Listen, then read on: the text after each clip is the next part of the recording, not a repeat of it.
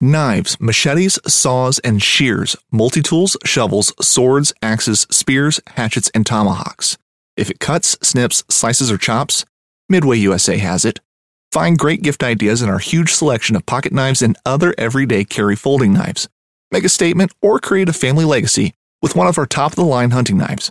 We've got a great selection of manual and electric sharpeners, too. For just about everything for the outdoors, check out MidwayUSA.com. Boat Trader is America's largest boating marketplace with over 100,000 boats to choose from. We offer simple, comprehensive solutions for those looking to sell, find, and finance new or used boats. Visit BoatTrader.com to get started. Fishing like a local isn't just about catching fish. It's about connecting with the environment and the people who call it home. It's about hearing the stories and traditions that have been passed down for generations and sharing unforgettable moments with the people you meet along the way. Fishing like a local is having an experience that stays with you forever. And with Fishing Booker, you can experience it too, no matter where you are. Discover your next adventure on Fishing Booker. This episode is brought to you by Hunt Hickory Creek. And new to Hunt Hickory Creek this year is their Central Kansas Lodge. They're going to be running hunters from the end of October all the way through January, and their main hunting area is located between Quivira National Refuge and Cheyenne Bottoms. Central Kansas is a special place for waterfowl hunting, and during the peak migration, those refuges hold hundreds of thousands, if not close to millions of ducks and geese at a time. Mainly specklebelly, snow, and lesser Canada geese, mallards, pintails, and widgeon. You may have an opportunity to harvest all of these species in one hunt. You'll be very comfortable every morning in their AVNX A-frame blinds or laying on backboards, and they hunt over 1,200 of the industry's finest decoys.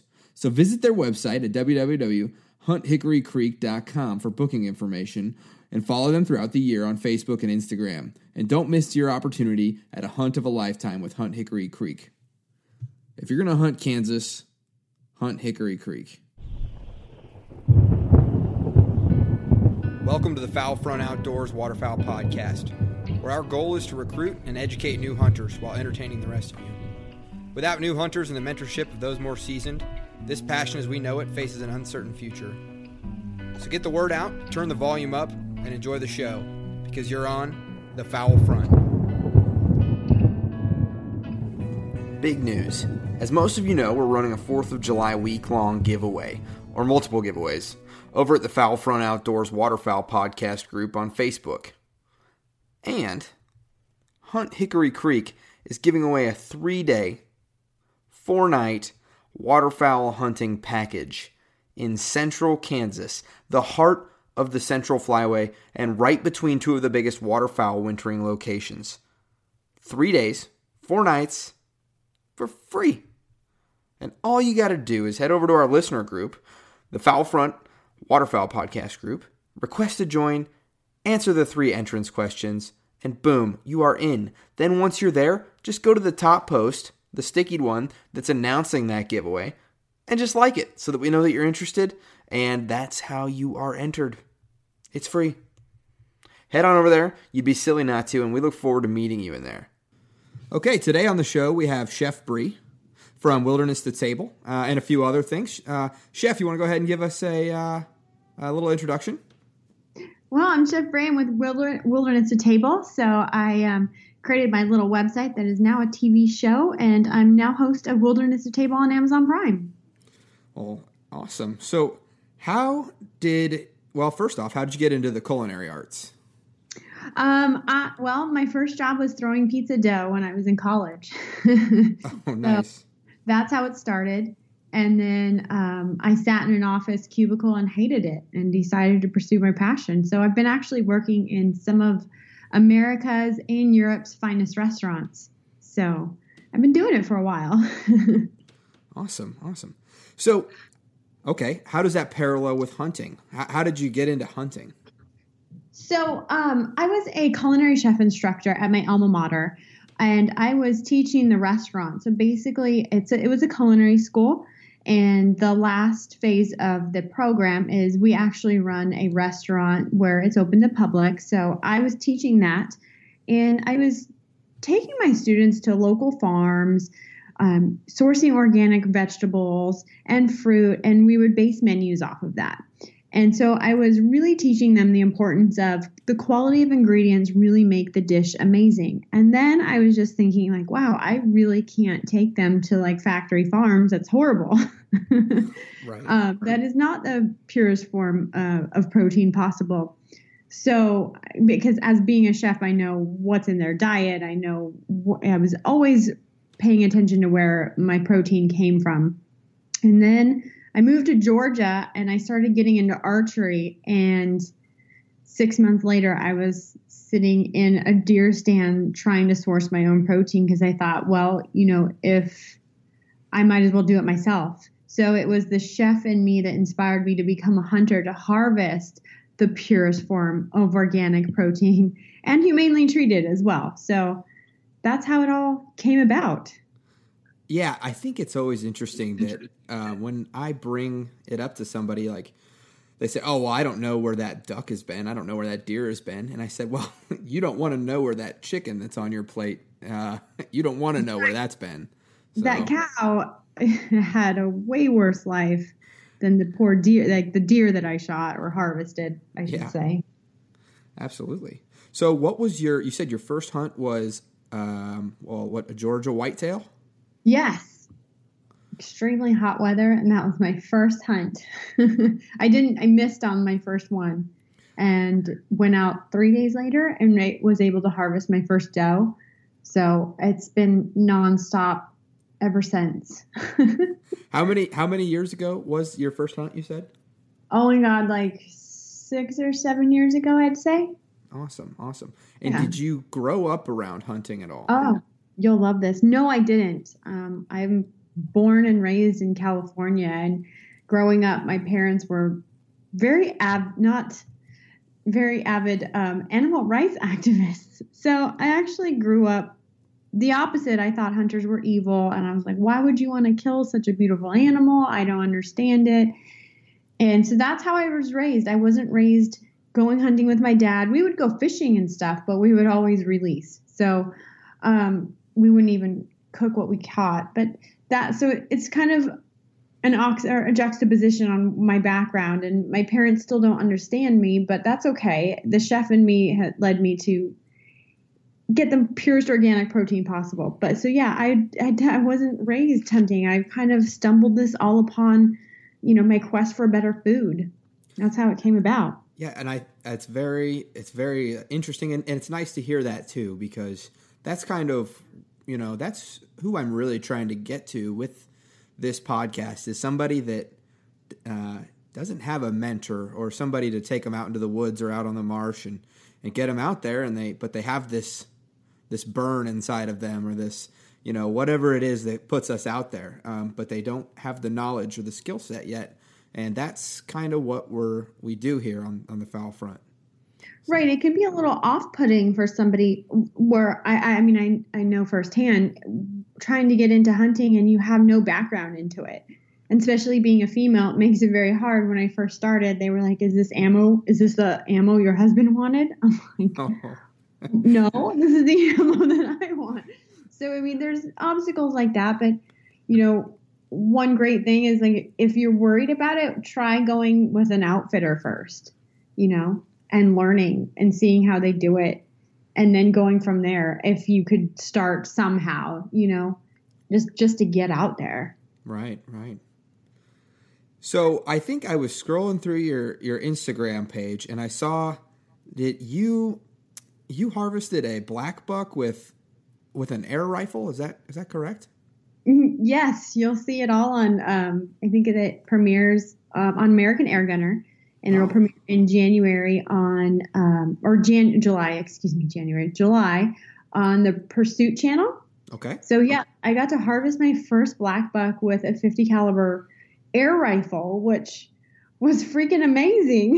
Who knew that air guns come so long? Like, I had an air gun as a kid and used to shoot little cans, and now it's like they're huge. And the power behind it was really awesome. So y'all stay tuned for that on the Pursuit channel. I'll definitely keep my eye out. So, okay, what was your first waterfowl hunt?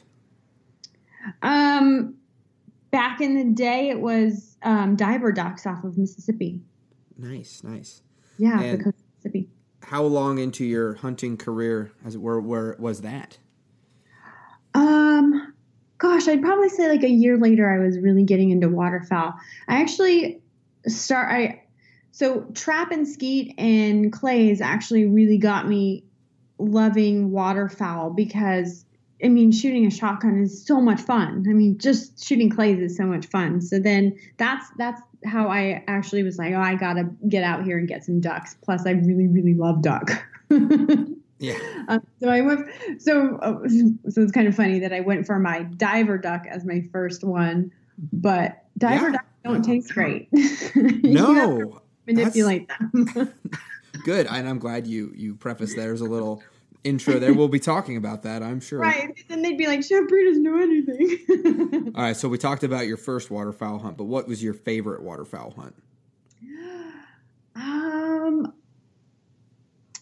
Canada geese was up there. When that was my first dog-led one. I'm pretty much a sucker for anything dog-led, whether it's upland game. Yeah. There's just something so magical about, harvesting an animal from the sky and then another animal getting so excited to bring it back to you. So probably Canada geese.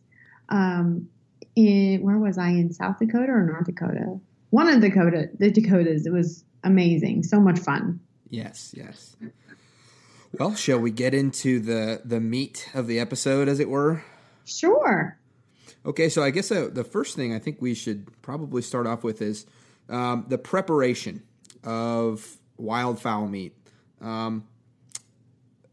We know that there's we can breast it out or we can pluck it. Are there other options? And is there a right and a wrong way to breast out or pluck your table fare? So the thing with wild game is once you harvest an animal, or I like to say harvest instead of shot because people associate it, wrong. But anyway, so once you harvest your animal, I'm the chef in me is like, oh my gosh, get it on ice, because you want to stop that buildup of lactic acid as fast as you can. So it's that lactic acid that's going to get into the muscles and really bring out the gamey taste in your meat. So the first thing you want to do is chill it as fast as you can. That goes with, whitetail or waterfowl. And there is no wrong way to butcher like waterfowl.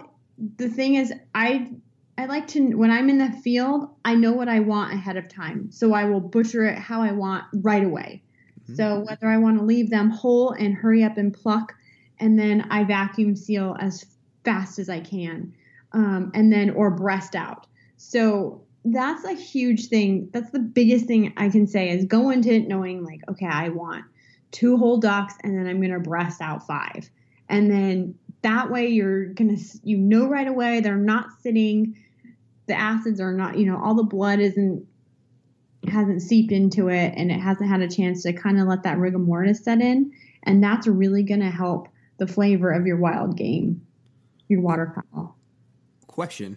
So that's very interesting that you go into the hunt and you're thinking about, well, I'm going to make this dish or I'm going to make it, I need it this way. And that's very interesting because I think it's the evolution of a hunter's progression is, that doesn't come till much later. Right. And that's a critical point because it actually alters the flavor of the meat. So follow-up question to that is, if I have you in my blind, are you, when a duck comes back, when the dog brings the duck back, are you whipping out your knife right then and there? Because that's what it sounded like. Putting it on ice. I'm probably putting on ice as fast as I can. Well, because, when you're duck hunting or goose hunting, you shoot a lot more than you probably need. So, but what I try to do is have a cooler with ice, and then the first shots that I'm getting, they go right on ice. And then after that, I can handle the meat later. Because usually it's cold when you're waterfowl hunting anyway. So technically you don't have to worry about it, but I like to get them as chilled down as possible as I can. That way I know because I'm a professional chef, and so I know, like, okay, I need a minimum of 6 birds. So then those first 6 are going in the cooler right away, and then I can manipulate the taste with the others later with ingredients and marinades and everything like that. You were talking a little bit about lactic acid. What is that game taste? What is it? It's that buildup of lactic acid in the animal. So, and it's also how much blood. So, think about like that flight or think about if you. Let's see, what's a good description? Like if you go into, you're in a hot jacuzzi and then you go into an ice bath, that shock in your muscles is like, holy guacamole. Like you have that jolt through your whole body. Right. Well, technically I would say like when those shots are fired and that's what goes through the bird's body or animal's body, it's especially like whitetail because they're still running. And if you're a good enough shot, the water, they pass fairly quickly, but sometimes they don't. And so that stress of the animal is now going into the meat. And that is what's creating that gamey taste that we tend to not like. Interesting. Okay. So past that, preparation techniques. So I am always brining or I'm always marinating. What other options do we have? Well, if you are the adventurous foodie, my favorite way to cook any goose or duck is usually sous vide. Sous vide is a water bath cooking method. So you cryovac it in plastic bags and then you cook it at a low temperature for a longer period of time. And that's going to make it really tender. It's going to keep all the juices inside, so it's not going to have the time to release any water that's in there. So that helps keep them. The biggest thing you have to worry about with waterfowl is it drying out. So you really want to think of incorporating fats when you're cooking your waterfowl, like goose and duck. So that will help make it less dry and nice and moist and tender. But tender comes from cooking low and slow. Right. So what's the difference between a brine and a marinade? A brine is a saltwater bath, basically. So you're using salt to draw out the moisture of the meat, but then you're using the salt to push back a lot more water into the meat. So that's a brine. And a marinade is imparting flavor into the meat as opposed to putting in water. Do you know what I mean? Yeah. You can flavor some brines, but it's not going to be flavorful as like a marinade is. Right. Okay. And a marinade won't penetrate as deep into the tissue as a brine will because of the salt. But then you can use soy sauce a lot of times. I use soy sauce with waterfowl because of the salt content in soy sauce with the marinades. It kind of helps do a quick brine marinade version of that. Okay, the fat in the silver skin on ducks, especially like when breasting out, do we want to keep those, or is it situation dependent? Everybody always told me when I was, coming up, they said, oh, you got to get that silver skin off there and you got to get the fat off there. Well, I agree with the silver skin completely. I mean, there's really no use to it and you really can't eat it. I mean, that stuff is tough. Right. Then fat, I keep the fat on everything. So the fat to me is like precious gold because later on when you're like breasting out ducks, like that fat, there's nothing better than cooking the breast in its own fat. Like when I went on a bear hunt, I savored every last bit of that fat to cook it in its own fat because it enhances the flavor of that animal. So for me I'm like, don't throw it away. It's beautiful. What are you using when you're either breasting out or extracting the meat or plucking? What kind of knife are you using? I know some people use scalpels, some people use big knives, some people use tiny little knives. And right. So usually, the chef in me is, I'm like dedicated to my global knives, and I'll use those on waterfowl because they're so easy. I won't necessarily use them on whitetail or anything. Okay. But they're kitchen knives. I'm a huge global fan and a Wusthof fan. So I'll usually use the carving knives for geese and just like a 12-inch chef knife for ducks. And that will get me through the whole bird, or a cleaver when you're doing the head and stuff like that. Mm-hmm. But I actually just use my regular chef's knives that I would in the kitchen for all of that. Okay. Unless it's like I'm out in the field and I don't want to take them along, then usually they're like Bubba blades or something like that. Okay. So what is there anything that we need to be mindful of when we're out in the field if maybe we don't have the best specimen or the best anything to look out for to make, we always say the meat's, really great, but sometimes we run into things like rice breast or things of that manner. Yeah, I mean, shot placement is the biggest thing because obviously if you're putting pellets into your breast meat, you're getting it's creating bruises, and then those aren't really tasty. So, I mean, shot placement is probably the best thing you can do to ensure good tasting meat. Okay. And so when let's say we do get a bird that's really busted up, and usually I just chase the pellets out with, or the BBs out with, I follow the hole and I kind of push my finger all the way through to make sure. But is there anything that you do if you have a particularly banged up bird and you're like, okay, well, I'm going to use this for a different kind of thing? Yeah, I'll probably grind it. Okay. And then I'll either create, even don't be afraid to like use waterfowl meat to make dry cured meats. I do salamis and Genoas all the time with them. If you have the time for that, I happen to think it's amazing, but right. Some people don't want to geek out like that, like I do. So, I mean, I use it in replace like you would beef or anything. And that's why you need to save the fat, because when you're making anything, you can still make goose sausage and you can make duck sausage from like a really beat up pieces of meat. So don't waste them, just grind them up. But that's why you need the fat to incorporate into there in that. I think another thing that is a huge misconception, and you already talked about it a little bit, about overcooking waterfowl. Mm-hmm. The first time that I prepared a goose steak for my wife, she said, well, what temperature did you bring it up to? And I said, like 140 or 150. I can't remember what it was, and she said, oh my gosh, it has to get to, Ben, that's foul, and I said, it's not the same as farm raised birds. So I guess I was going to ask you, what temperature do we bring, birds to? Well, the safety, I should say, I'm going to preface this, the safety zone is always 165, okay, right?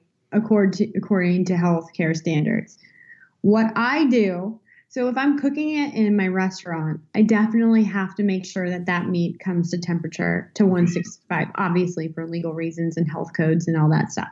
But that's when I make sure it's well brined and everything so that it doesn't dry out. But when you were right when you said something earlier. So at home or even in the restaurant, there's carryover cooking. So I will usually pull my waterfowl, duck or goose, whatever it is, out once it reaches about 148. And that carryover cooking, and I keep it on a hot plate till it reaches about 163. And then I'll pull it off like onto a cool plate. And it will get up to that 165, but it's not going to dry it out. It's that like that low and slow, like it's slowly going over there. So the thing is, if you're cooking your duck breast in a pan and it's on medium high heat and you're like, oh, it's 165, and then you pull it off. Well, it still has about 10 to 15 degrees of carryover cooking. So you've essentially overcooked it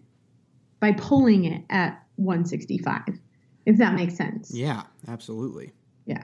So you want to pull it earlier than 165 so that it will get to temp and it's not raw and you've killed off anything that's in there, but you're not overcooking it. Okay. Excellent. Good to know. So we were both like halfway right there, I guess. Yeah. Okay, so I guess let's highlight some favorite, duck recipes of yours. And I would like to start it off with one of my listeners. When I asked several of them, they wanted to know. They said, "Well, wildfowl it's a semi-acquired taste.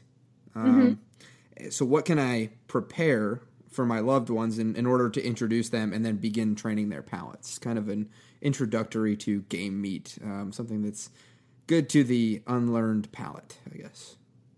Right. So waterfowl is an interesting thing because it's either you're for it or against it. And so to train somebody to like it. So I believe as a chef, the number one way to get inspiration and to see how things are done is to travel. And so I've traveled a lot throughout Asia, and the country that I found the most who uses a lot of waterfowl is China.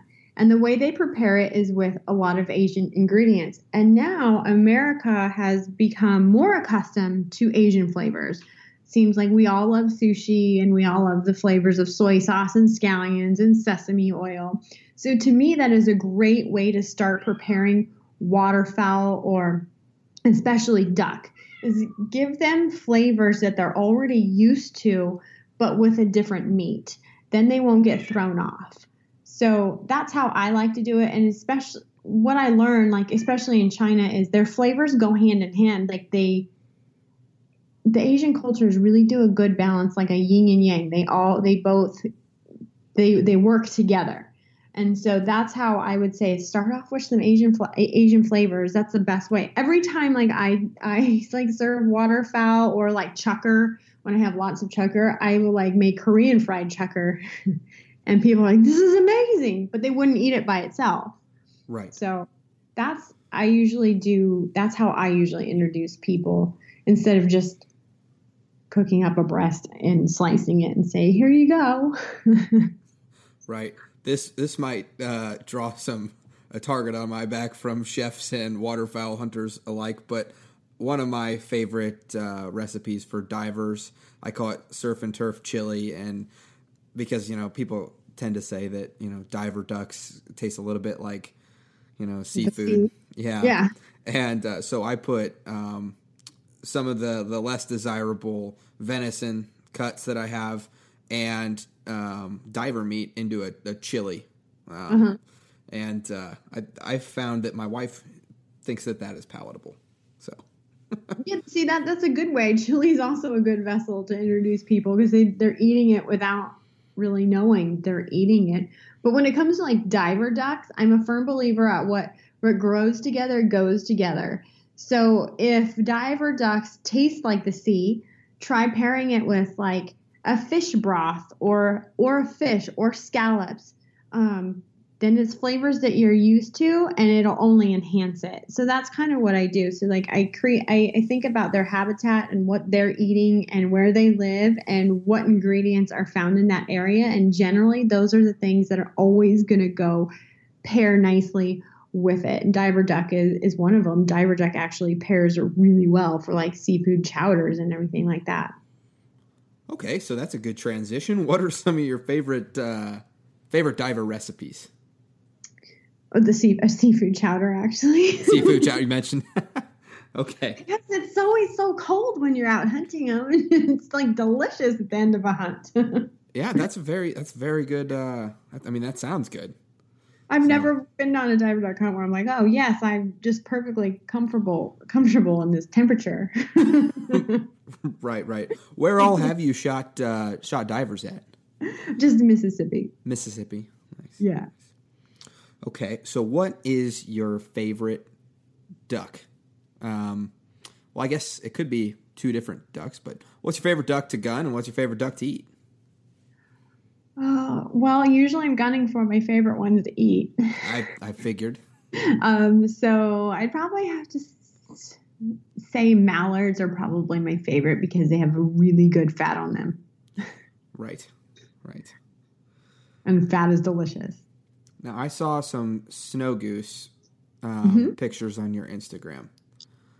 Can you walk me through, other than maybe jerky or sausage, how do we eat snow goose? So snow goose is really awesome. It's a really versatile protein for me. So what I do is I will cook it low and slow so that I can eventually shred it. And then I'll serve it just in anything that I would serve beef. So one of my highest hitting recipes, I think, on my website is snow goose barbacoa tacos. And so that's like Chipotle, because I love Chipotle. Right. Oh, I had Chipotle yesterday. So. Oh my God. Like, I'm like, give me Chipotle barbacoa any day. But so I made the same thing with snow goose, and it's a hit. So it's treated so I treat it just the same. You just have to cook it a little bit differently. And I will cook it via sous vide, or like, if you really just want to make it easy, just put it in a crock pot with some beef stock and fill it up, filled like till it's almost covered. Put beef stock on it, put it on for 8 hours on low, and eventually it'll get so tender that it'll just shred apart, just like beef would. Okay. Takes the fuss out of it. Right. I guess since we're going down the categories, okay, what's your favorite way to prepare mallards? Seared. Heavily salted skinned. I skinned a breast, heavily salted skin, cross-hatched and placed on a cast iron skillet and cooked what in the chef would say unilaterally, which means you don't flip it. So the beautiful breast meat never touches the pan. So, okay. That's my favorite way to cook it. Yeah, tell me a little bit more about that. So when you're cooking something unilaterally, you're never flipping it like you would like a chicken breast, like cook it on one side or cook it on the other. So mallards have that amazing, beautiful fat.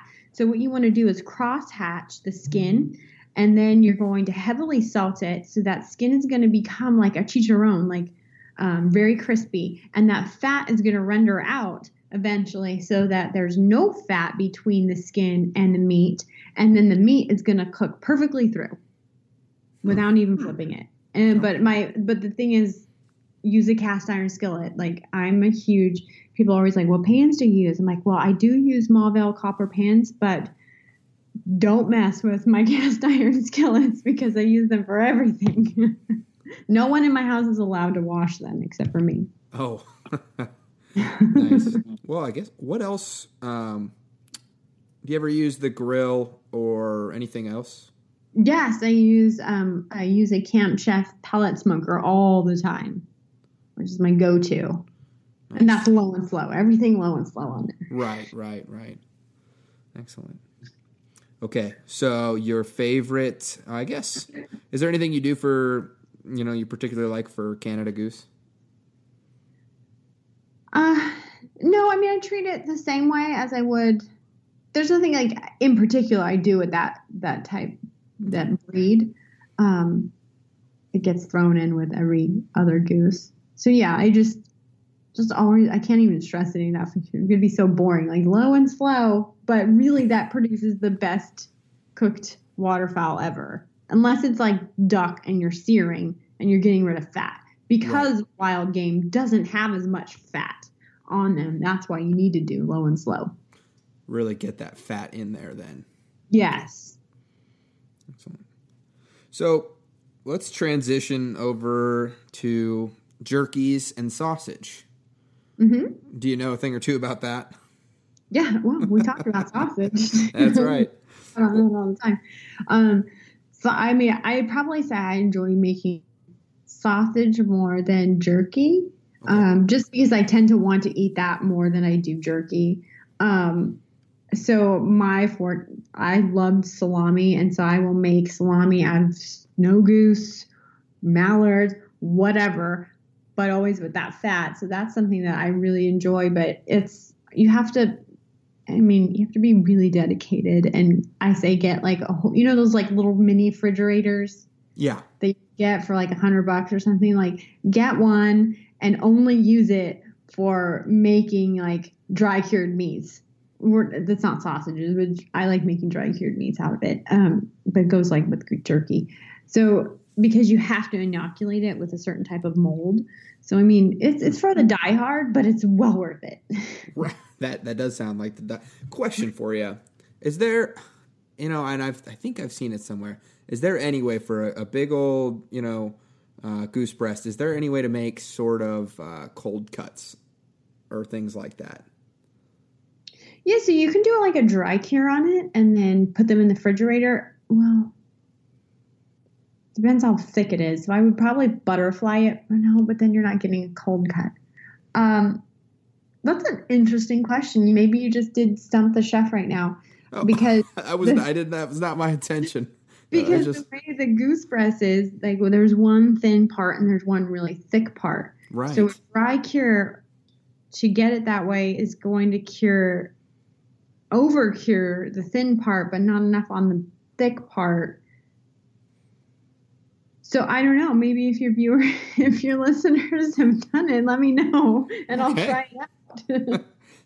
Nice. And actually, you touched on something there, and I know you talked about sous vide earlier, but I think that's one of the more difficult parts of preparing, wild fowl, is because it's got that skinny part and it's got that thick part. Right. Is there often, yeah, go ahead. Sorry. You want to butterfly it. So if you're cooking it and you're worried about cooking it evenly and not overcooking the thin parts, then butterfly it. So then they're basically the same width throughout. Okay. Excellent. How do you go about when you're making jerky, and what's the best way to cut it into like uniform thin slices? I've tried like putting it on, like having a big knife with a uniform like cutting surface that I just run the knife along, but I'm always like struggling with that. So this is so easy. So freeze it for probably about 30-35 minutes. Okay. And then slice it. Oh, because it gets a little harder. Yeah, okay. Yeah, and then you can get super thin slices, and it's like a dream. Awesome. And even better if you can freeze it for like the 35 to 45 minutes, and then use like I just have like a little Chef's Choice slicer that I use. It's like the one, and it works amazing for stuff like that. But I will always make sure that it is partially frozen, so that it creates those really nice, beautiful, consistent thin slices. Awesome. So, are there any huge like waterfowl culinary no-nos? Like, what's the easiest way to ruin a dish? Overcooking it. Overcooking? That's like a culinary no-no and everything. It's like, I mean, so I have a huge respect for my animal protein, and my vegetables when I go to cook it, because my philosophy is that is a life I took and I want to treat it with the utmost respect. So I go into it fully prepared. I'm not, sitting there texting while my goose is on the grill or on the saute pan, because I believe my philosophy is I'm not doing it justice if I'm like overcooking it. So a lot of times people get distracted and kids happen, and it happens, but I try to devote time to make sure I do it right. And it's partially probably because of my training and I've been doing this for so long. But yeah, I'm pretty much, when I'm in the kitchen, it's like, don't bother me. How do you go about, let's say you're not cooking this particular meat for a while. It's going perhaps in the freezer for a later date. How do you go about that, or do you do that at all? No, of course I do. And I actually use a chamber vac instead of a little, what are they called? The ones that you can get like at Target, that food sealers or whatever. Oh yeah, the food saver. Yeah. Food savers are great if that's all you can afford, but to store something long term, it is definitely not the option, not what I would go with. So I use a gas chamber ones that we use them in the restaurant. I have one at home. They're expensive, But if you're an avid hunter, I mean, spending $800 to keep your meat in the refrigerator, year after year after year is not that big of a deal. So, but it makes the biggest difference on preserving the texture and the quality of the meat. You said the food saver isn't the way to go if you want to keep for a long time. What's a long time? So I would never keep anything in a food saver bag for more than 2 months. 2 months? Okay. Yeah, because then you're going to it doesn't take all the air out. So then you're going to get freezer burn, and then it starts, making the meat taste bad. And I mean, then you're just turning everybody off of it. So good to know. We can't all eat. That's right. 50 pounds of goose in 1 month. So that is difficult. You're right. And so you said you use what is it? What does it put in there? What kind of? It's a chamber vac. Okay. You can get them like at restaurant supply stores, or I'm sure Amazon has one. Oh yeah, I'm sure Amazon has everything, right? Yeah, they do, including me. That's true. When did you say your new TV show comes out, or is it out right now? It's out right now. Okay. Mm-hmm. Right. And we can find that on, what is it, Amazon TV? Amazon Prime, yeah. Amazon Prime. Okay. It's free if you have Amazon Prime. If not, you can buy it. Okay, excellent. And what kind of content can we see on there? So the season 1 is primarily cooking based. So it's all me cooking wild game. We thought we were going to a big network that starts with an F, ends with a D. Okay. So that's why season 1 is tailored to that. So it's mainly me showing you. I take you from the start of a meal with an appetizer to a main course, which is always a wild game, and then to a simple, easy dessert to go along with it that pairs with your wild game. Season 2. I'm taking you more on an adventure, and you're going to see me hunting, and then you're going to see me more cooking in the field and showing you right away how I would prepare it. So lots of simpler recipes for season 2, more foodie-esque as season 1. Okay, awesome. And I was actually going to ask you about cooking in the field. If we're at duck camp, what's a good little go-to? Your cast iron pan.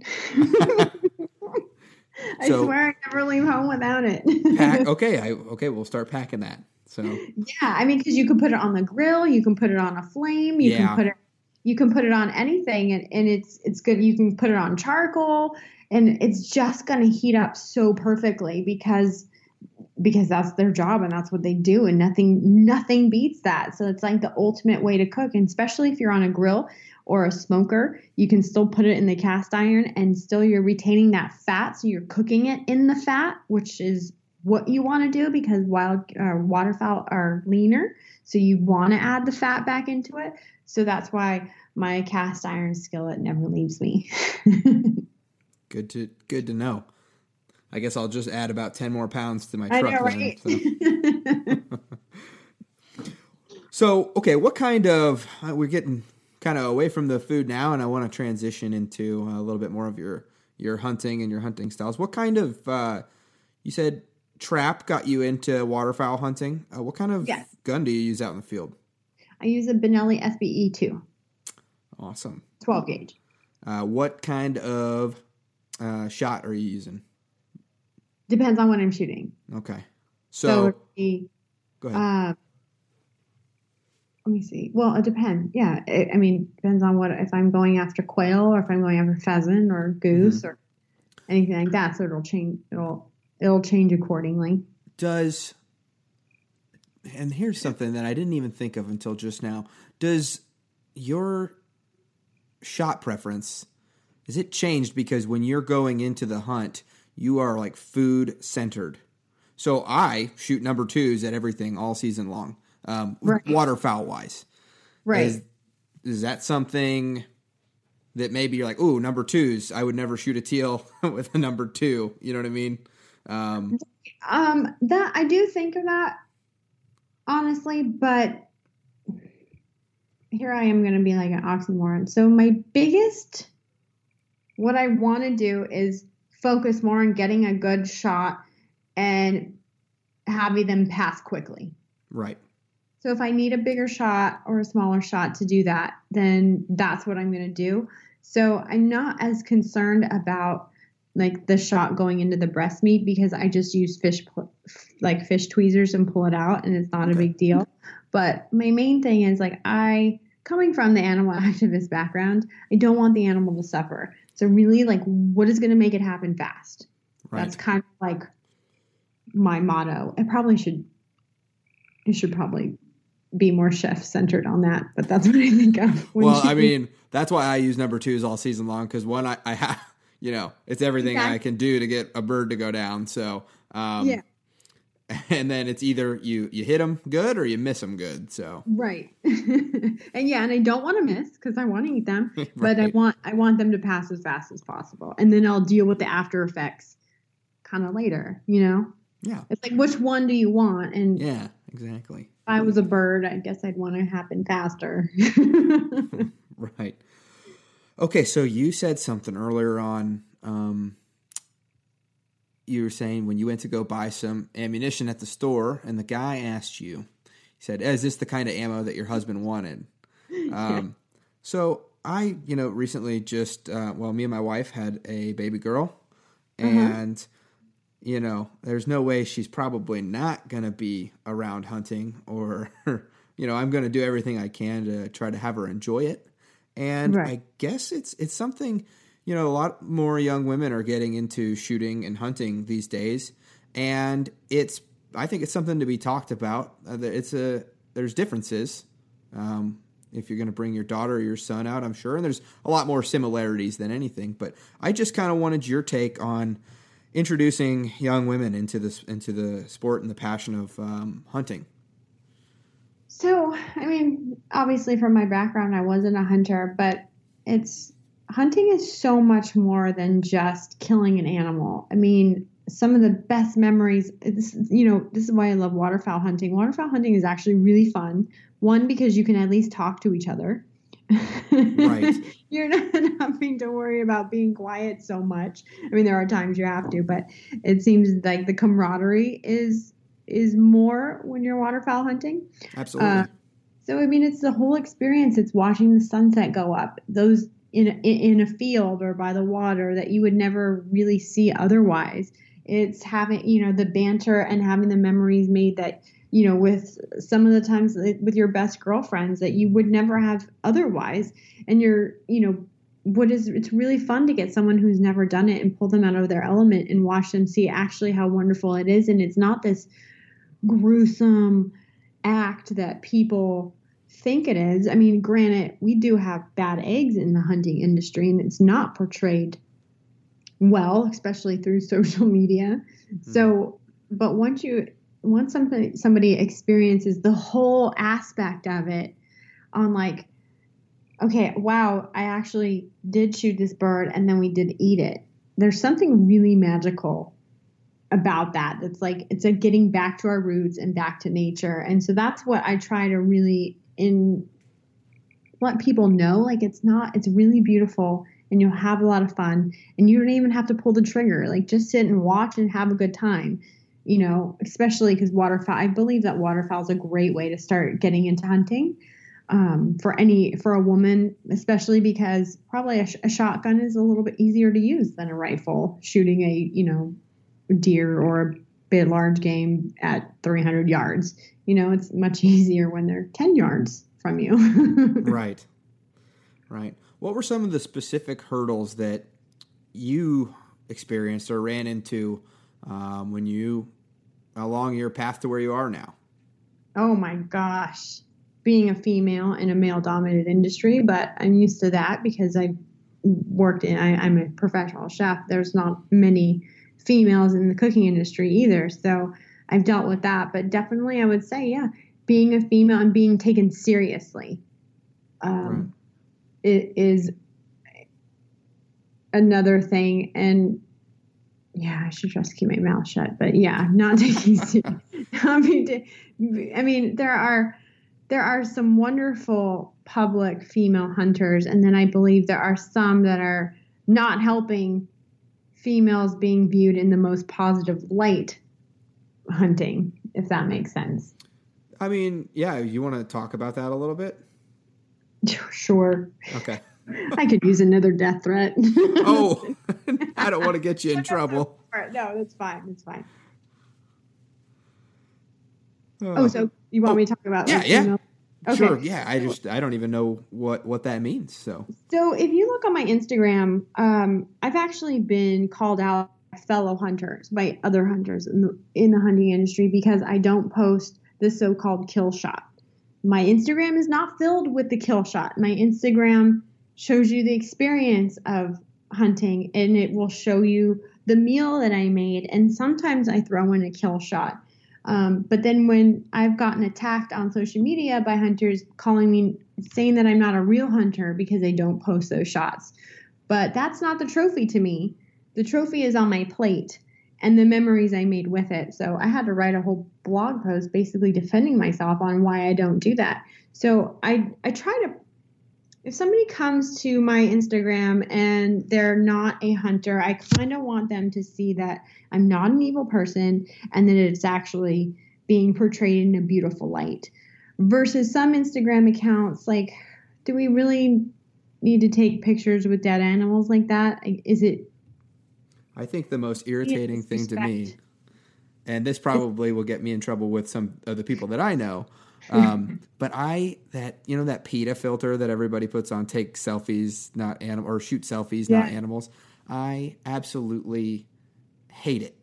And I'm sorry, guys and gals, but I hate it when someone puts that filter on their, behind their kill shot. Right. So it's, in several other episodes I've talked about it, but there's 8% of us that are hunters, and there's 8% of us that are completely against it, and then everybody in between is who we have to portray ourselves to. Right. I don't think to shoot animals or that filter is necessarily helping our cause either. Right. It's not.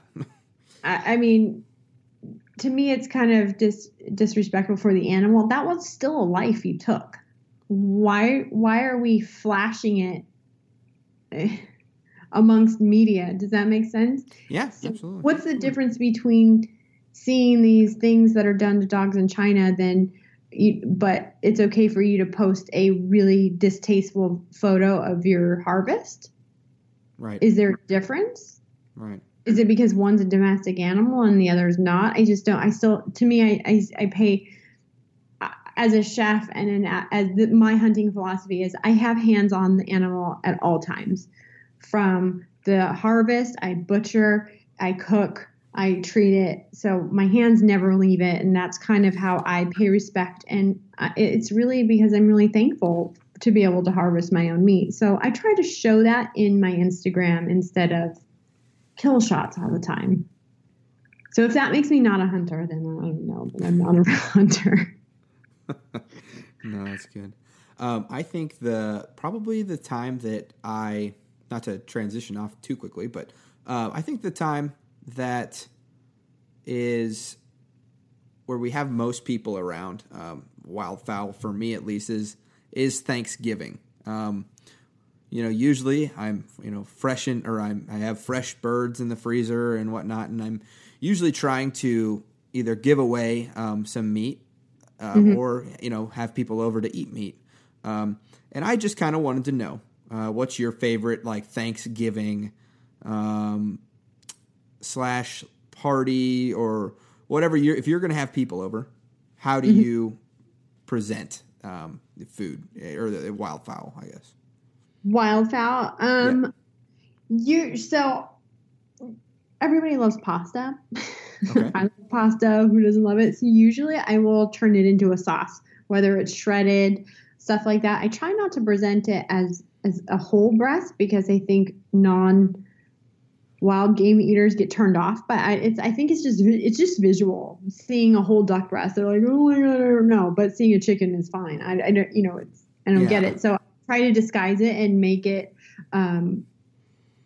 more enhance more with flavors, and something that they'll be like, oh, I love pasta, so why not? So So, I mean, that's how red sauces, wine sauces go really well with goose, or I'll make raviolis if I have enough time. But usually that's my favorite way, because especially if it's a ravioli, they don't even know they're eating it. And they're like, this is so good. I'm like, yeah, I know. You just ate snow goose. Yeah, usually the way I do it is, I sandwich that thing between, bacon and a jalapeno. And there you go. I know that's like the most common thing that people do, and I think my first year, I think I ate a lot of jalapenos and bacon with. That's why I started my site. I'm like, I know how to grill a backstrap, and I know how to wrap it in bacon and make a popper out of it. And everybody has these damn popper recipes. I'm like, oh. Yes, yeah, absolutely. Little chef heart is breaking sometimes. Well, not to step too far away from waterfowl, but I just kind of want to wrap this up with, can you tell me about your favorite hunt, ever, or the most exciting one you've been on? Like, what is the highlight of your hunting career thus far? Well, getting that black buck with that 50 cal airgun was pretty freaking amazing. But my favorite hunt was probably my black bear up in Canada. It was when I started getting into hunting, I was like, oh, there's no way I'm going to go after a bear. You're crazy. Like, they hunt me, and I'm not going to, I can't outrun a bear. And then there I was, trekking the mountains, the backwoods of British Columbia, searching for a bear. And it was the most awesome thing ever. And it was the first time I got scoped on that trip, too. So I took my bear on my first shot. I got my first scope bite. Oh, really? Yes, I did. So I have my bear forever remembered on my forehead now. Oh, awesome. But it was one of those things where it was not what I was expecting. And I was like, holy cow, your adrenaline's rushing. I don't know. I can swim with sharks, and there's something, and feel no fear, but something about a bear could literally be around this tree.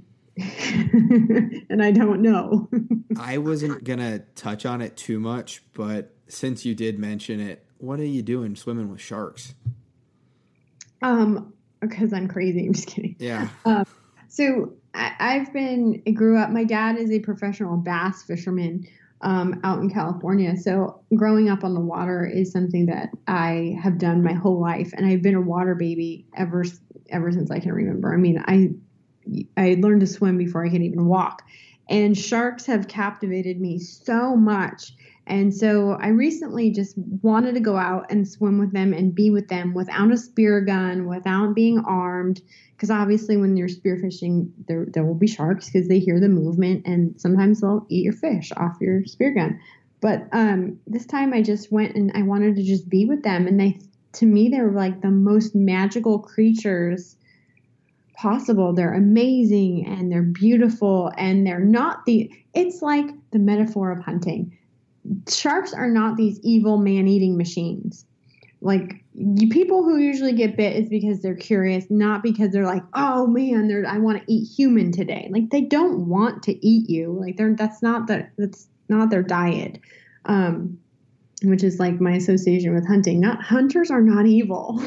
Right. So, yeah, there's something that draws me to them, and I find them to be the most amazing creatures. And I can't stop. Well, I guess I would probably be painted as a land lover, and I like the Shark Week on my television, and I guess I would really prefer a very big boat between me and a shark, but that's there's a shark. Let me jump in. Where are my fins? Yeah, you wouldn't catch me doing that. Well, all right. Why don't you go ahead and let us know where we can find some more of your content? We already spoke about your TV show, but go ahead and give yourself a little plug so that the listeners can go check you out and check out some of your recipes and get more of your great content. Yeah, so you can find all my wild game recipes on wilderness2table.com, and you can catch me on Amazon Prime at just search Wilderness to Table. And then I am also on YouTube via the handle Wilderness to Table, as well as Instagram at Wilderness to Table. You can keep up with daily shenanigans there. And then I'm upping my YouTube content because I can't answer everybody's questions via social media all the time. I'm turning to my vlogs now. So I'm just doing like every 2 weeks, I'll produce a new vlog on what I'm doing, what I'm cooking, fun cocktails, things like that, like behind the scenes, everything that kind of people ask me that I just can't fill out 86 answers to. So, right. Yeah. And where is your, you said your restaurant? Yes, I am opening up a restaurant here in Peachtree City, Georgia.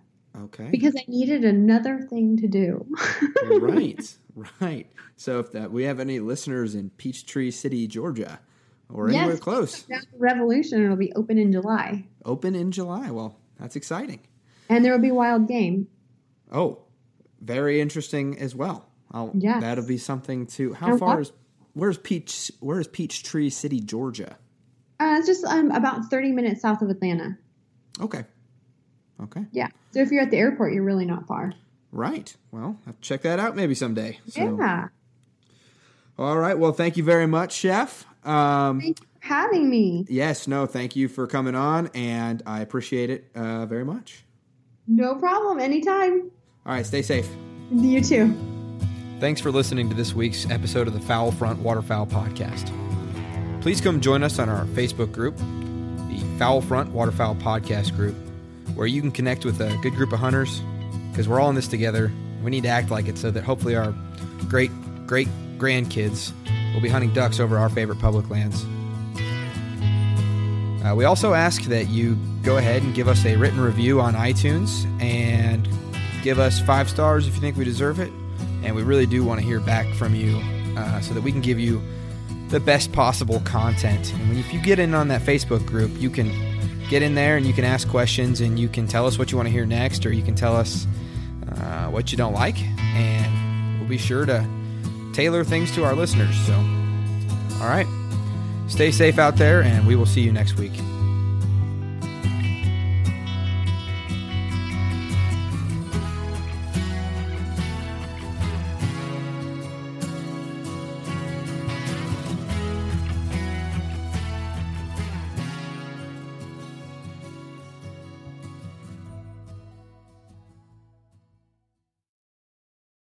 Hey, you ever been sitting in front of your TV just wondering why you can't catch the latest episode of The Foul Front right there in your living room so you can press all your guests and family with your fine taste in podcast listening? Me neither, but hey, as a part of the Waypoint Outdoor Collective, you can now find The Foul Front and some other great podcasts on your Apple TV, your Roku, your Amazon Fire Stick, Smart TV, even your gaming console, just by downloading the Waypoint app. And heck, while you're there, they got over 2,500 hunting and fishing shows on demand. Go download the Waypoint app today.